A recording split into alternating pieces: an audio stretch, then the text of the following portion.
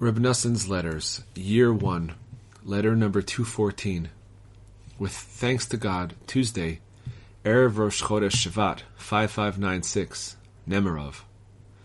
My dear son, I received all your letters. I cannot tell you, my dear son, the enormous pain I have over this matter.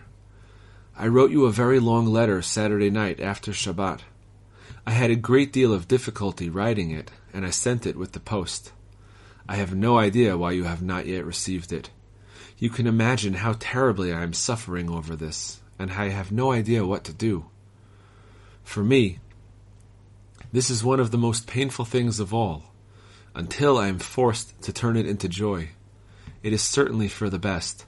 Who knows God's ways and His wonders? In that same letter, I also wrote a great deal about how much effort I must expend before I can get a letter to you, all because of the controversy which makes us fear that band of scoffers. Through this, I also wrote words that give comfort, but it is all certainly for the best. I cannot write very much right now because the carrier of this letter is in a hurry, and I have not yet finished my studying after the morning prayers. You will probably hear something to encourage and inspire you from the carrier of this letter. You should also see to it that you cheer yourself with a little bit of bad news that you hear from him as well.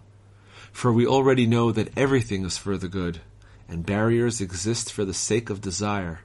Surely God will not abandon us, and, if there are also a lot of barriers here too, God will undoubtedly finish all He has begun. For everything that we as a group, and every one of us individually is presently going through, is no insignificant matter, especially since we know what is happening with the rest of the world too, and to our opponents in particular. They are filled with sorrow and pain even more. I cannot go on about this. I have already discussed the truth with you at very great length, how you must remember carefully what is written in the holy books, that the world is full of sorrow, as is written, Ecclesiastes 2:23, and all his days are sorrow and pain. You already understand this a little, but you have yet to look very carefully at this, and to realize that God has not the slightest desire for the world to exist for the sake of all its vanity and futile pursuits. All the vanity only exists for the sake of free will. What God really intended and what He really desires is every good movement and every good point that every single Jew grabs every day, which the true tzaddikim will refine and elevate and build into wondrous, awesome constructions. There is no life or existence except through the true tzaddikim. Even if you already know this, it is still necessary to repeat it every day, and to remember that there is no such thing as time, as explained on the verse, I gave birth to you today.